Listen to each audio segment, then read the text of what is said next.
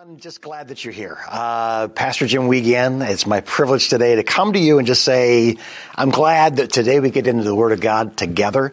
I'm glad to say that today we as multiple campuses in Linden and Mississippi and Grand Blanc and Fenton, we all get to come together today. I love that the church, the ecclesia, it's a gathering place. It's where people who were once there all decide to kind of come here because we've heard a call. We've been beckoned. We've been, someone said, come here. And we said, we're coming. And we come together today to learn again about prayer. Now, Pastor Josh, a couple weeks ago, started us off by giving us a great overview. Like, this is prayer. That's what it is. It's what it's not. How do we hear from God?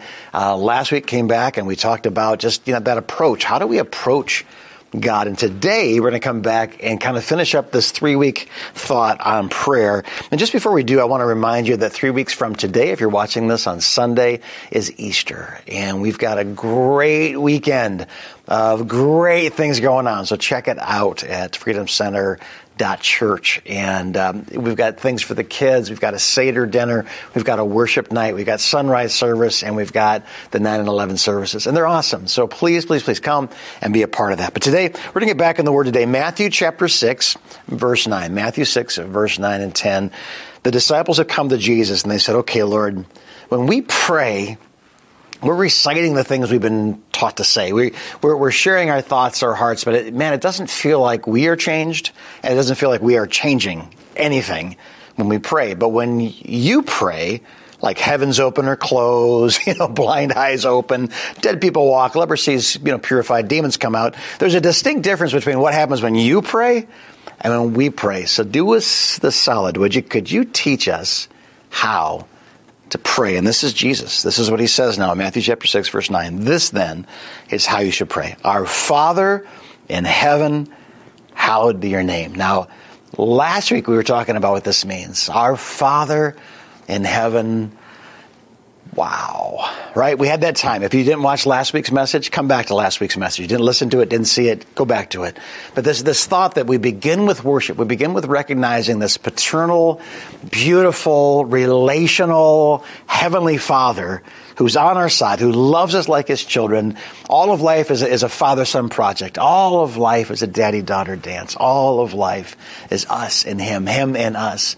And it starts with this thought of just, wow, hallowed be your name. And I know that's verbiage we don't use, like, wow, I really like my Jeep. Hallowed be my Jeep. We don't say that. So what do we say? We say it's a great Jeep, or we say, wow, what great tires you have, or whatever. But when we come to God, it's the beginning place is we are in relationship with you. You are in relationship with us. We're allowed to approach you as a child approaches their father. And just wow. Now, he goes on from that. But understand this thought, this wow, the greatest thing to expect in prayer, the greatest thing, last week's still review, but the greatest thing for us to expect in prayer is this vital, relational connection with God. Like, I feel you. I know you. You know me. We're here together right now, and here together on a subway car, here together in an open field, here together in cold weather in Michigan, here together on the beach in Galveston, here together. We're here. You're here. I'm here together. This is the priority. Remember last week, he's not a slot machine. Right? Where I'm gonna say my prayer, pull the wheel, and I don't expect to win every time, but occasionally when I win, I tell all my friends, hey, jackpot, God answered my prayer. Like, that's mechanical, it's not relational, and most of all, it's not biblical, right? We also talked about last week being like a vending machine, right? I don't pull the wheel and take my chances. I put something in, I turn the knob, I expect something to come out. And if something doesn't come out, I think that either the machine is broken or the vendor has stolen from me. And a lot of times our faith gets caught here. We think faith is solely what we use to get what we want from God. But sometimes faith is what we use when we don't get what we want from God. We've misunderstood faith to some degree. I put in my quarter, I said my prayer, I turned the knob, and boom, I want a gumball. Jesus, doesn't work that way. It's mechanical. It's not relational. So we talked about a jukebox. I put in my coin. I press the buttons. I want a certain emotion. I want a certain thing to happen. I want a certain vibe in my room when I pray. And we don't get that. It's like, God just isn't working for me. I came to this place of prayer. I expected warm fuzzies. I expected power. I expected whatever you expected. God's not a jukebox. He's not a vending machine. He's not a one-armed bandit. So relationally loving God is everything. And I mean that. Relationally loving God is not just the priority of prayer, it's the priority of life. Relationally loving God. So Jesus starts here and says, listen, prayer is not coming to God and putting in your quarter. But coming to God as Father, sitting still and just going, wow, you are so amazing. You are so huge. You're so kind. You're so loving. You're so you. And if I get nothing else out of this time together, I got you out of this. Now, Deuteronomy chapter 6, verse 5 talks about loving God as a priority. It talks about love the Lord your God with all your heart, with all your soul, with all your strength, right? And then Jesus in Matthew chapter 22, verse 38, he's asked, like, what's the greatest commandment? There's hundreds and hundreds of laws about burlap and mildew and goats and sheep and sacrifices and holidays and holidays and feastings and fastings. And of all the laws, Jesus, what's most important? He goes, stop. This is the most important. Everything hinges on this. Loving God with all your heart, with all your soul, with all your strength, right? It's first, he says. It's the first and the greatest commandment. It has priority over every other thing that you could be commanded. It is the number one thing on every to-do list you're ever going to have. Love, love, love, love, love God with everything you have. It's the first and it's the greatest. It's just not priority, it's also preeminent. Like, this is the most important thing. If you get nothing else done today on your to-do list and you got this done, you got the right thing done, right? Mary and Martha. Do I work? Do I work? Do I work? Do I love? Do I listen? They're both important, but understand this. They're not exclusive. You can do the dishes when it's time, but man, it's time to love Jesus first. Mary and Martha, you understand what I'm saying? So this is before anything else, and this is above everything else. The first and the greatest commandment is to love the Lord, right? So let me recap. The foundation of prayer is not getting some things from someone. The foundation of prayer is not getting some things from someone. The foundation of prayer is getting the one who just so happens to have all good things. James 1:17, right? Every good, every perfect gift comes down from the Father of heavenly lights. In him there's no shadow of turning. He's at his zenith right now. He's not weakened by the current day. He's not exhausted from the apostolic age. Like he is literally, there's no shadow. And what that means, remember the common timepiece of the day would be a timer, a sand timer, but the public one was the sundial, right? So as that sun moves, the shadow moves, and it tells you what time it is. It's a gross time machine, but it gave the Roman culture something to kind of recognize what time it was. So remember this, there's this moment every day where that sun is directly over that sundial. There is no shadow. That's at its zenith. It's at its absolute peak. So James says that God is the giver of every good and perfect thing. So remember, love the Lord, who happens to have things. We don't love the things, and we use God to get the things. We love the Lord, but these things will come. And God is inexhaustibly rich, inexhaustibly powerful, inexhaustibly kind. There is no shadow of turning in him, right? So the foundation of prayer is getting the one who just so happens to have all things. But, everybody say but. Come on, everybody say but. There you go. It is right, but it's right to expect the things that are promised from the one who promised them. So today we're shifting a little bit. Last week's like, don't go after the things, go after him.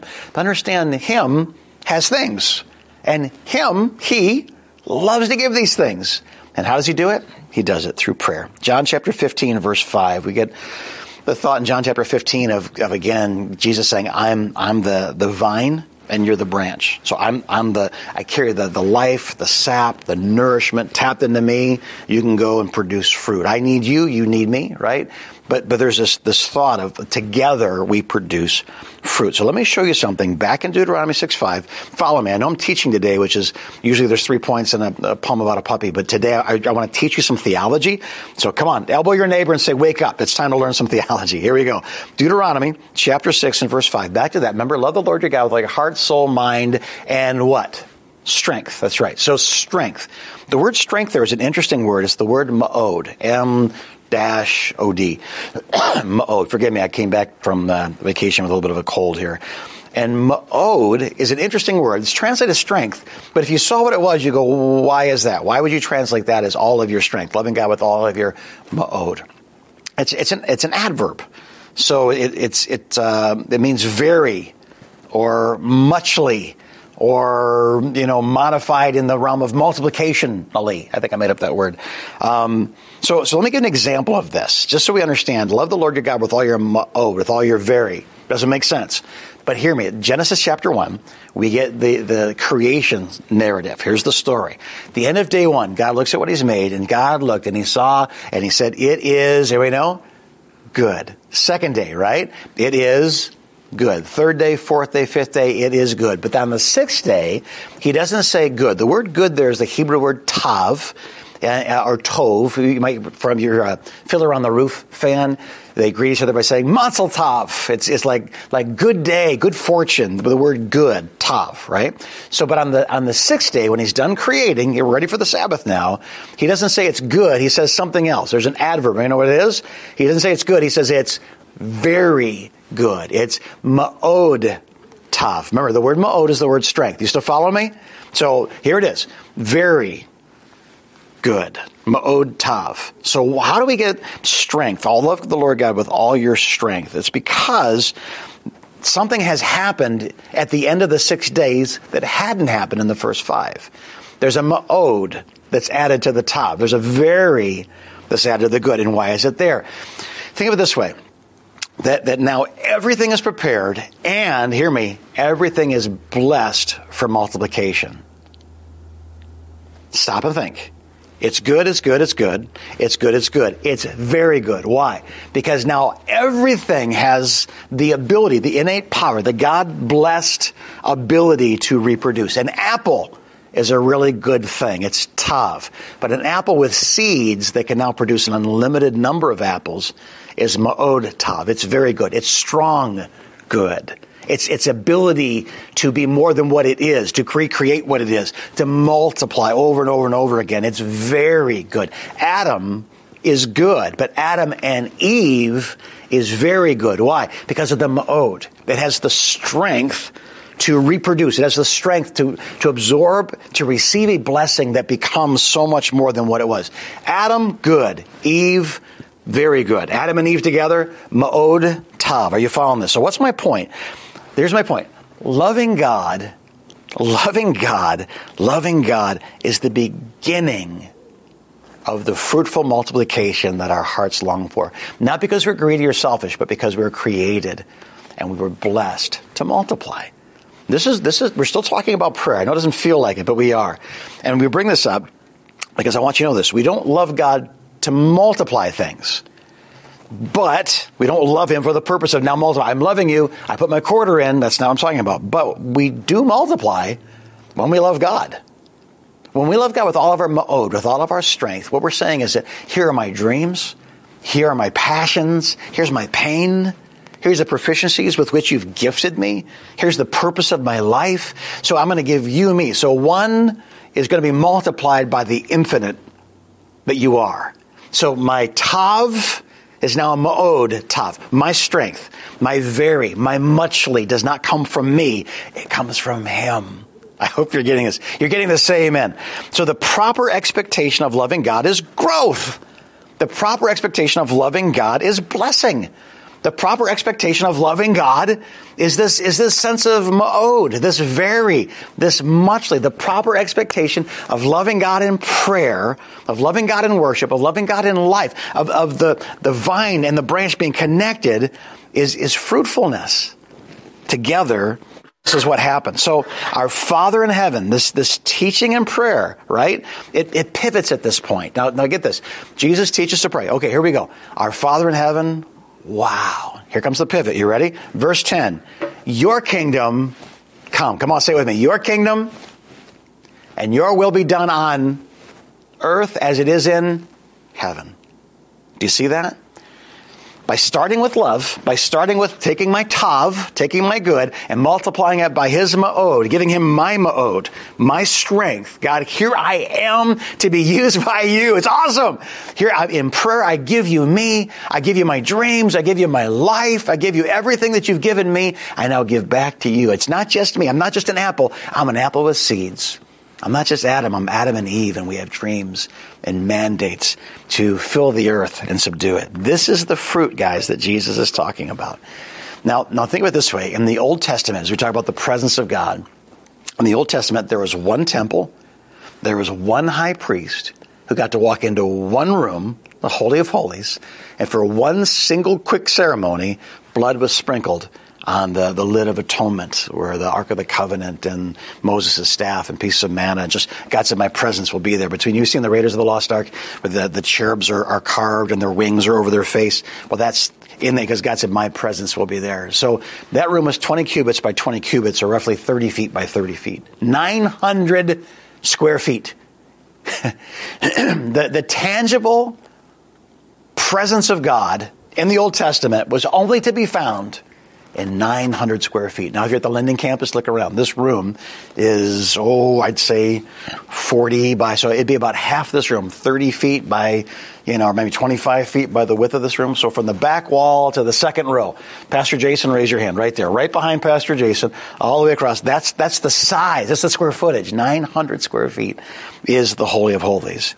Now, think of it this way. There's 5.5 quadrillion square feet on the face of the planet. 25,000 miles, all the oceans, all the islands, all the mountains. There's 5.5 quadrillion square feet. And God's presence was reserved to 900 square feet in one place. And why do I say this? It's because then Jesus comes. He lives this perfect, sinless life. He dies this perfect, atoning death. God the Father raises God the Son from the dead, and he defeats death, hell, and the grave. Come on, somebody, say amen. And in this thing, understand, as Jesus says, it's finished, that veil that separated the holy place from the Holy of Holies, that 900 square feet, but there's another chamber, a temple court in the outer courts, and then the whole Gentile and Jewish world. When that veil that separated them, several thousand-pound tapestry, it says it was torn in half from top to bottom when the earth shook. Jesus said it's finished. The sky went dark, the earth shakes, and the temple veil is torn. What happened? It's like God the Father says, the Spirit of God is no longer relegated to a back room in a temple. He is released to any place where he is now welcome. Ma'od Tav. That's good. No, that's very, very good. So this 900 square feet now is the 5.5 quadrillion square feet where the Holy Spirit, the tangible presence of God, can be met. Now think of it this way. In the New Testament, Old Testament, 900 square feet, high priest, one day, one ceremony. New Testament, you are the temple of the Holy Spirit. 1 Corinthians chapter 3 and verse 16. We are. All who believe in Christ, we are the temple, the dwelling place of the Holy Spirit. Well, I just spent some time last week in Houston for a conference. We're a part of the Assemblies of God Fellowship, and we had this time to hear what's happening in the church planting world. I'm the church planter for the Church Multiplication Network. I'm the church planting director for the Michigan Network, so most of Michigan is in that network. And so I got to hear some things. This is what I heard last week. In the Assemblies of God, in the United States alone, there are 69 million adherents. In other words, there's 69 people that when they drive by an AG church, they point their finger and they say, that's for my family and I go to church. 69 million temples of the Holy Spirit. Not one 900 square foot place. 69 million people free to move about the planet with their tav. God waiting to add his ma'od. Think of it this way. I know this because, again, I heard this last week, but every 86 minutes in the United States, a new Assemblies of God church is being planted. And the Baptists are doing it, and the Methodists are doing it, and the non-denoms are doing it, and interdenoms are doing it. But just in the Assemblies alone, every 86 minutes, a new Assemblies of God church is being planted. So in other words, since the time you got up this morning to the time you got here, another Assemblies of God church was planted. By the time you get back home after lunch, another Assemblies of God church will be planted. By the time you wake up from your afternoon nap, two churches will be planted. I take long naps. 2 churches will be planted. By the time you go to bed tonight, another church will be planted. Throughout the day, every hour and a half, a new church around the world. Just in Michigan, because I'm the church planning director for the network here, I know 30 new AG churches that have been planted in the last 3 years. Did you know that 1 out of every 10 churches in the entire Michigan network now is less than 3 years old? All new church plants. Amazing. Reaching people for Jesus. In 2022, in the United States alone, there are over 14,000 Assemblies of God churches like the one that you're sitting in right now, unless you're listening on the radio. Now think of this. There are less McDonald's than there are AG churches in the United States. There are more Assemblies of God churches than there are McDonald's in the United States. It's shocking. In 2022, worldwide, there were 367,398 AG churches on the planet. Let me say that again. A third of a million congregations, churches, buildings, pastors, people, places. And what are those? It's the gathering. Again, it's God answering prayer. It's us coming to Him saying, I want to know you, I want to be with you, and God gathering people together in groups. The ecclesia, the church, the gathering place, right? The church has exploded, guys. And you may not hear this because everything on the news is bad, right? So churches are in decline, Christianity's in decline, there'll be no Christians in 3 weeks. If it's not true at all. Please hear me. It's not true at all. I don't know how to explain this any other way except those who, like figures lie, and liars figure.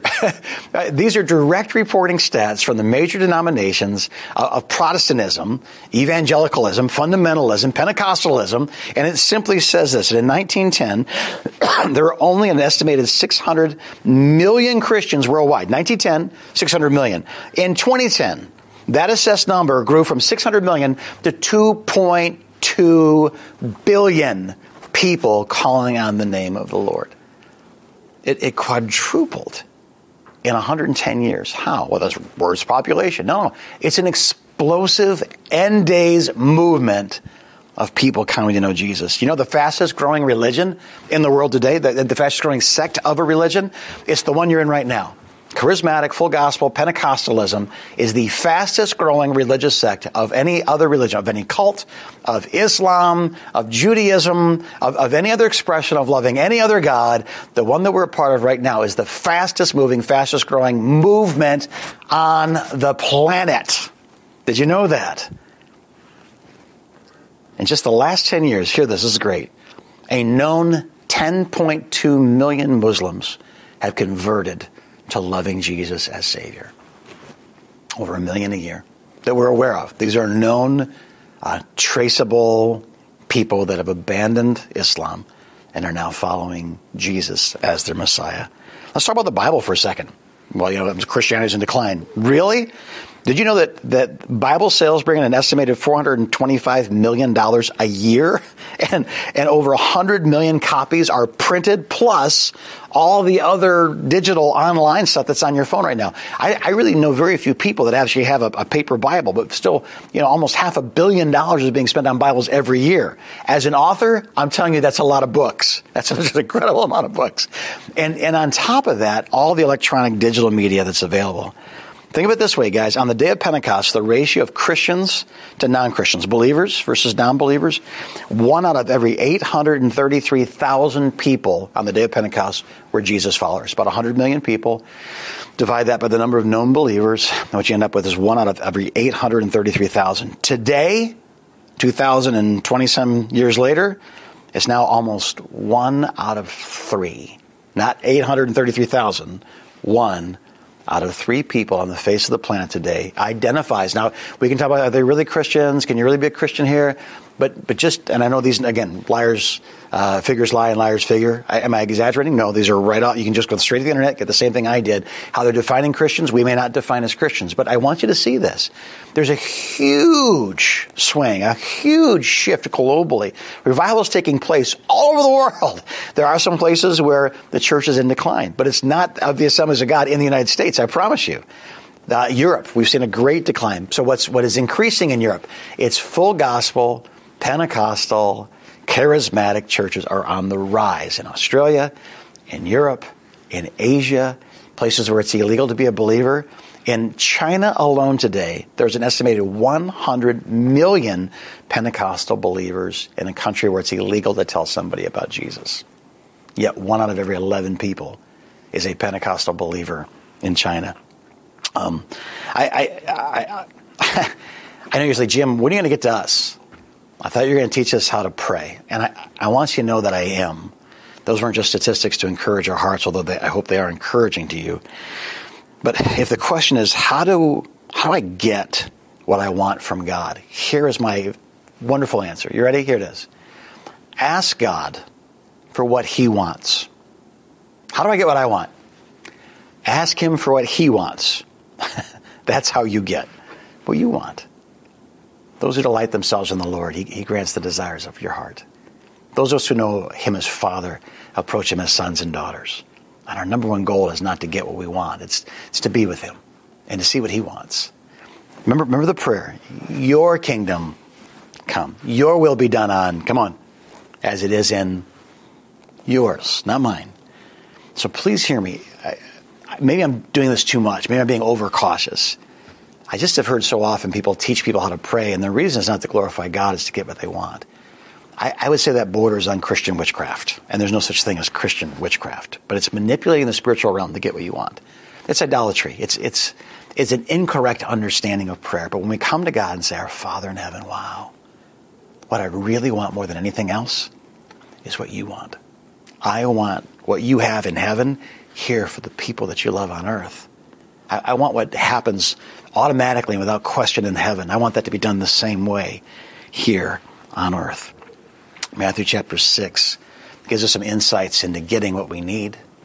And I do want to share that with you because Matthew chapter 6 verse 31 says, don't worry saying, what shall we eat? What shall we drink? What shall we wear? Come on, guys. Pagans. People who manipulate the spiritual realm for their own gain. They run after this kind of stuff. That's not what we're called to. We have a relational God. We have a heavenly Father, right? And your Father knows that you need all these things. But this, verse 33, seek first his kingdom and his righteousness. And guess what? All these things will be given to you as well. He's the multiplier. He's the ma'od to your tav. He's the very to your good. He's the multiplier. What Eve was to Adam, God is for you. He's the multiplier. He's the completer. He's the comforter. He's the teacher. He's the father. He's everything you need him to be, and never even knew a lot of the things that you needed. Jesus says in Luke 18, verse 27, nothing's impossible with God. Like that's the door that opens when we open it properly and we approach God the right way. John 14:14, Jesus says, you can ask me for anything. You can ask me, Jesus says, for anything. And I hope that you hear that. Remember, the vine, Jesus in John 15, I am the vine and you are the branches. The vine is good, right? It's tav, using a Hebrew word. The branches, they're good. They're tav. But the vine and the branches is ma'od tav. It's very good. Why? Because there's a multiplying effect when we're that connected to God. So what's the devil trying to do right now? He's trying to get you disconnected from God. He's trying to get you connected to things that make you angry, make you greedy, make you lustful, make you absent-minded, make you divided, make you frustrated, make you overwhelmed, make you fatigued with life, with people. Why is he doing that? Well, because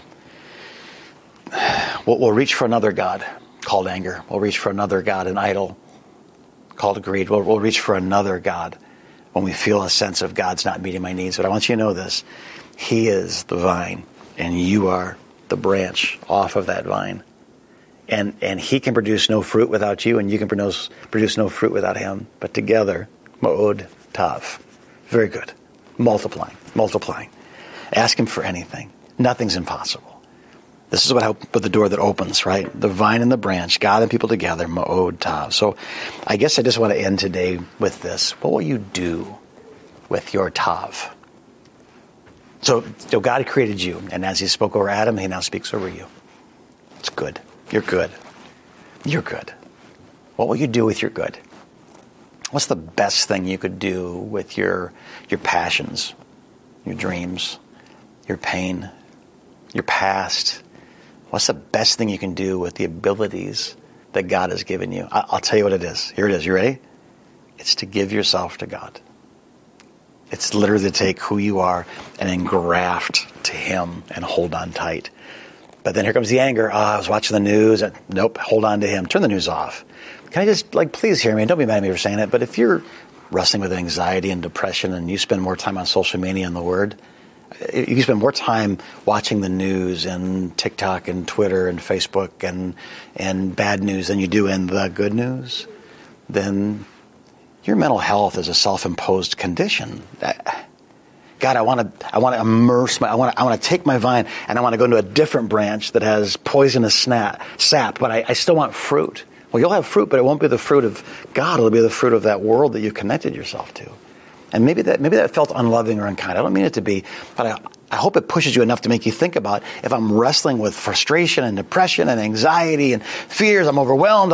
Josh said it 2 weeks ago, Pastor Josh, right? I'm overwhelmed with everything because I pray about nothing, or I'm overwhelmed with nothing because I pray about everything. I don't make a move without that sense of connection. Anything that tries to separate me from that, no, I repent of that, and I come right back to it again. What will you do with your tav? That potential, that strength, it's translated. What will you do with your ma'od? What will you do with what God has given you? And my prayer for you as we close today is this: you'll give everything you are to him. Why? Because that's when tav and ma'od and tav come together, and things begin to multiply. So Father, I pray the blessing of multiplication upon those who would hear today. I pray that it wouldn't just be this lucky streak, or like you expect out of a slot machine, or two Twinkies fell when I put in $1 in the vending machine. That it wouldn't be, the song was better than I remembered it. It's not a jukebox.